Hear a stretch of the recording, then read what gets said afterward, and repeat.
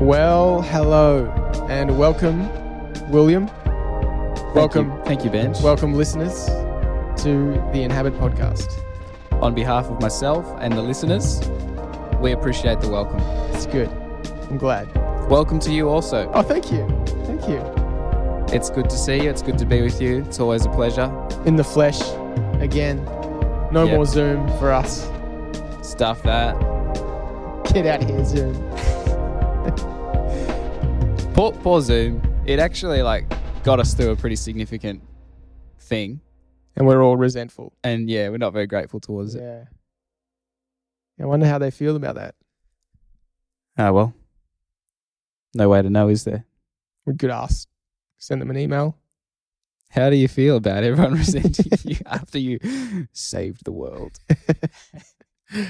Oh, it's good. Well, today we're just going to do a little habit check-in. And we're going to check in on each other and how our little habits have been going over the last couple of months through a bunch of change. Yeah, I mean, we talk a lot about how other people should have a go at establishing habits, and we kind of give tips and tricks. But we thought let's have a look at our own habit forming and how we're going and what we're learning and what obstacles we're facing. So let's start with you, Benj. Let's say last 3 to 6 months, any time within that window, are there kind of particular habits that you've been focusing on, new ones that you're starting or old ones that you're trying to break or things like that? Yeah, so the one that I would spend most energy on, or that was sort of most foremost in my formation, particularly when COVID first hit, was I knew, all the structure in my life had gone out the window as much as I had with everyone else. And so I decided just to set up some fixed hour prayer. And so what I did is I set an alarm at 9 a.m., at 12, at midday, and at 3 p.m. And every day those alarms go off at 9 a.m. I pray the Lord's Prayer. Really simple. Takes about 15 seconds. Our Father in heaven, hallowed be your name. Your kingdom come, your will be done. Here on earth as it is in heaven. Give us today our daily bread and forgive us our debts, as we also have forgiven our debtors. And lead us not into temptation, but deliver us from the evil one. And if I'm feeling it, I throw in the old Catholic. For yours is the kingdom, the power, and the glory, forever and ever. And ever. Amen. Amen. So that happens at 9 a.m. And so that's your second time today. That's my second Our Father today, yes. Prayed up. Yes. 12 o'clock, I pray the Jesus Creed, which is love the Lord your God with all your heart, soul, mind, and strength, and love your neighbor as yourself. And then at 3 p.m., I just ask God to bring someone to mind, and then I pray the blessing over them from Numbers 6. The Lord bless you and keep you, make his face shine upon you, and be gracious to you. The Lord turn his face towards you and give you peace. Has the Lord ever brought me to your mind? Yeah. I feel really blessed. That's my favorite prayer of the day, honestly, because the most random people come to my mind. And it's just really beautiful. I'm a random person. You are random. It's just really beautiful to pray a blessing over someone. Yeah, I love that. Yeah. Okay, I have a couple questions for you. I find that anytime I try and use the reminders on my phone to establish a habit, I've done this a few times, I become desensitized to these alarms very quickly. Yes.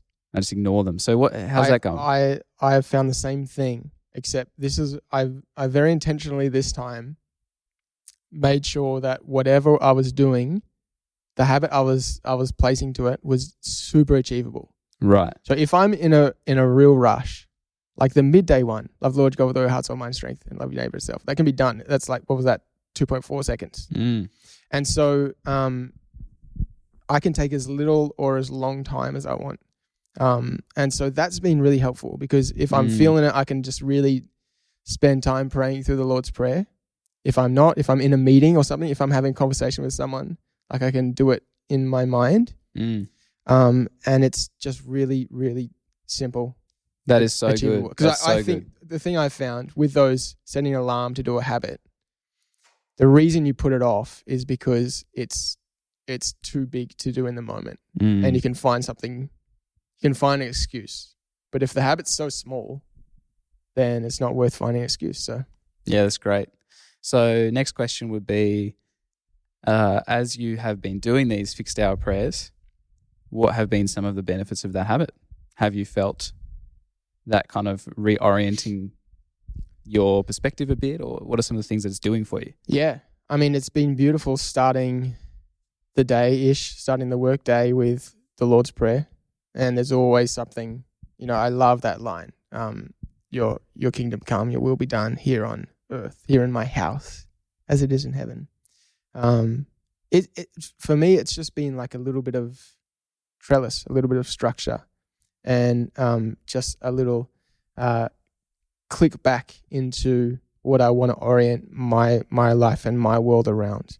And midday, just reminding myself, I want to love God and I want to love my neighbors. And there's been a few times when it's been like, oh, what I was doing right now, I wasn't being very loving towards God or towards my neighbors. And to pray for something every day, to pray for someone every day, it's been great. Yeah, that's awesome. Does it ever, if you have the space, does it ever start with that short prayer and then lead you into like a bit more of a spontaneous prayer space? It hasn't actually, no. That's okay. The reason I ask that is because I so love what you're saying about the simplicity of it. You've memorized those things. You can do them when you're doing some other task. It's very simple. And so I've found one habit area where I've been having a bit of success is I've wanted to get better at kind of journaling, and I journal. I've always journaled, but very like hit and miss, very patchy. If you look through my journals, it's amazing how time can pass pretty quickly between pages. Like, oh, there's a month. So I've tried to just make it a rule that I kind of want to write. I have 2 times a day where I do this. In the morning, I do a quick little brain dump, and before I go to bed, I write a prayer. But I've tried to really talk myself into, you just got to do it every day, even if you're only writing 1 sentence. So the prayer at the end of the day sometimes is just, dear God, I am tired. Amen. I wrote my prayer. Or in the morning, I might just write 1 sentence like, great sleep last night or terrible sleep last night. And then I find that when I have the space, it becomes longer, but it's having that foundation of the smallest version possible gives me the foundation to be able to then do the longer thing when I can. Absolutely.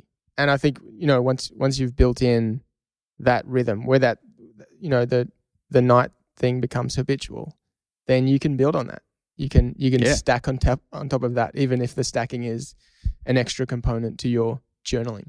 In the last couple of months, have you missed any days or nights? Rarely. Okay, like I'll probably miss once every 3 weeks, I'd say at the moment. What makes you miss? Either it's just a late night, and I sort of have this ongoing dialogue between, I also know that sleep is an important habit that I need to improve in. So sometimes I'm like, right now, I just need to get that habit going. Yeah, right. But generally speaking, I've still tried to, unless I'm like bone dead tired, still try and just put the 1 sentence in. That's good. So the only times you've really missed is because it's conflicting with another desired habit. Essentially. It's interesting. Yeah. That's good. And are there anything else, physically you did to set up those cues for you? Yes. I think I might have mentioned this to you, but that's been a huge part of the success here as well. One, it's very easy, but the other thing is I've got one journal that sits in this next to this armchair where I go have the kind of my little nighttime reflection before bed, and it has its designated spot with its designated pen, and that journal and that pen do not leave that spot. So it's one purpose. And then I have a different notebook that I do my morning kind of dumps in, and it's more of like the work and productivity and creativity one. And every night before I go to bed, I put it open on my kitchen table with its pen. So it's like they both are just there when I'm going to arrive at the table every morning, and I'm going to arrive at the chair every evening, and they both have their journal and pen ready. That's nice. I like that. Because it's amazing how easy it is. You can have this habit going, and if the pen's not there, you don't do it. Yep. Or if the journal's in Yeah, your bag and you didn't get it out of your bag, you don't do it. So I've just found that those little environmental factors can make a huge difference. You got to set yourself up for success in all the simplest ways that you can. Yeah, and break down all the resistance. Totally. What sort of notebooks are we talking? Are we talking Moleskine?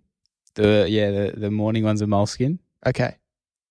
The evening one is like, and it's funny because the evening one's like this beautiful leather bound, like amazing recycled paper book that somebody gave me years ago.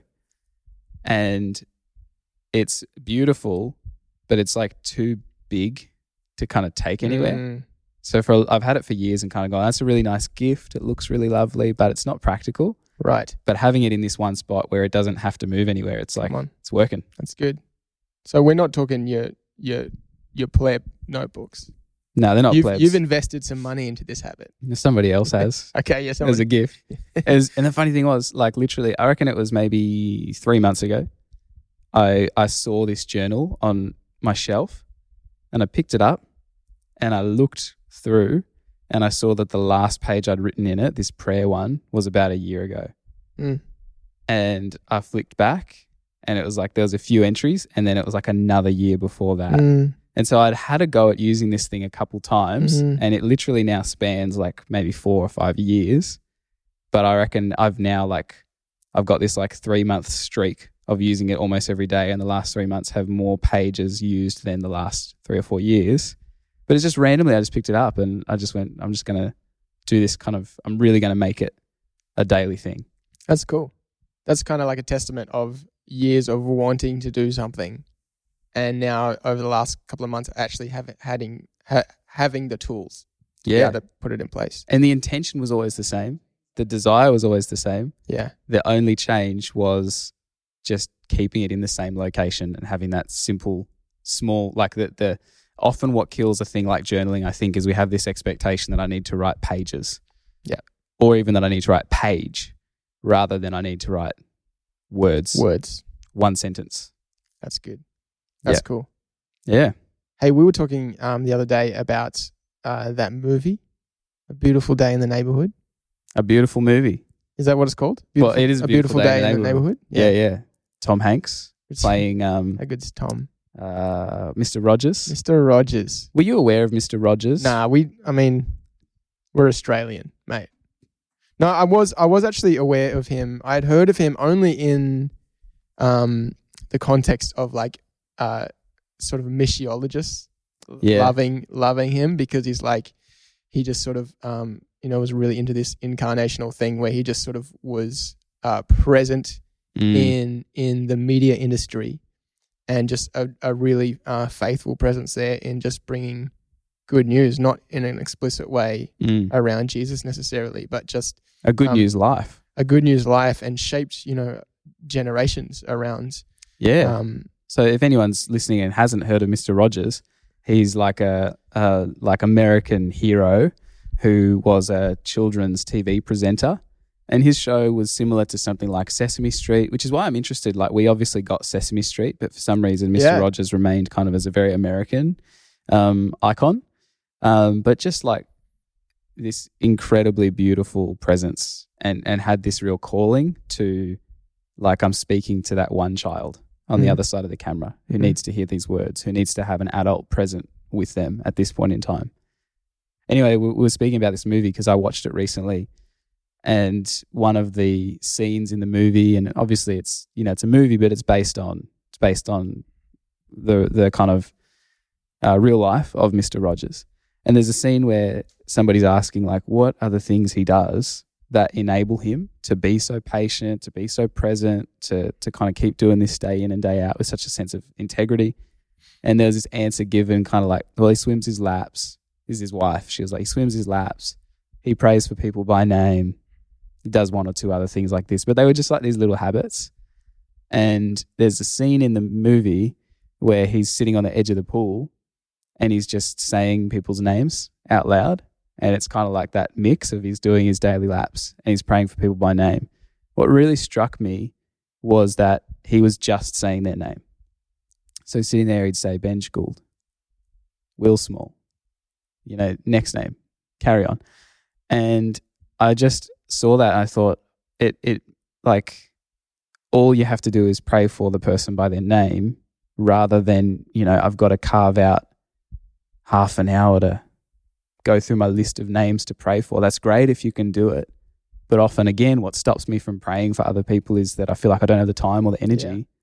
And so I've just been practicing, a bit like what you were saying. You kind of invite God to bring somebody to mind. Before I go to bed at night, I've just been trying to do that and just saying names that God brings to my mind and trusting that God knows what their needs are and the Spirit is interceding kind of with me.